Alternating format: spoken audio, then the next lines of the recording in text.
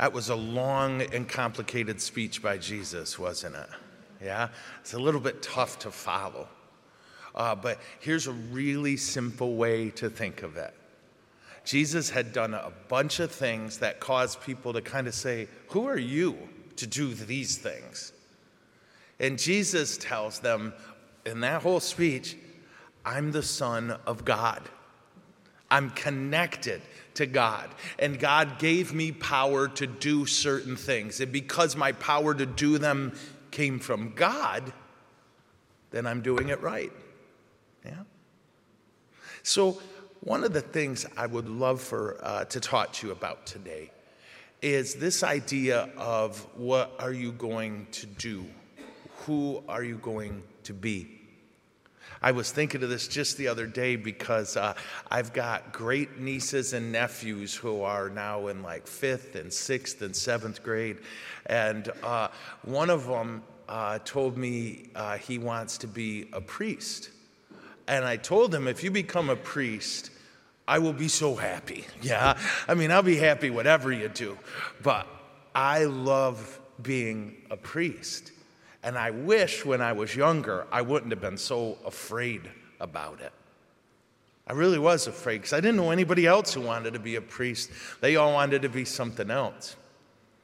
So what I want to tell you today is that we are all called to do something. God made you on purpose. And he made you a specific way. Some of you are more introverted, some of you more extroverted, some of you are artists, some of you are athletes, whatever it may be. Some of you are good at math, and I don't know how anyone's good at math, yeah? That's a gift. But whatever your gifts and talents, God gave them to you for a reason. He has a purpose for you. And one of the things as you get older, it might be easy to forget it because the church is one of the only people telling you this. But you happened on purpose. God made you so that you could answer people's prayers through what you do. And again, who knows what it's going to be?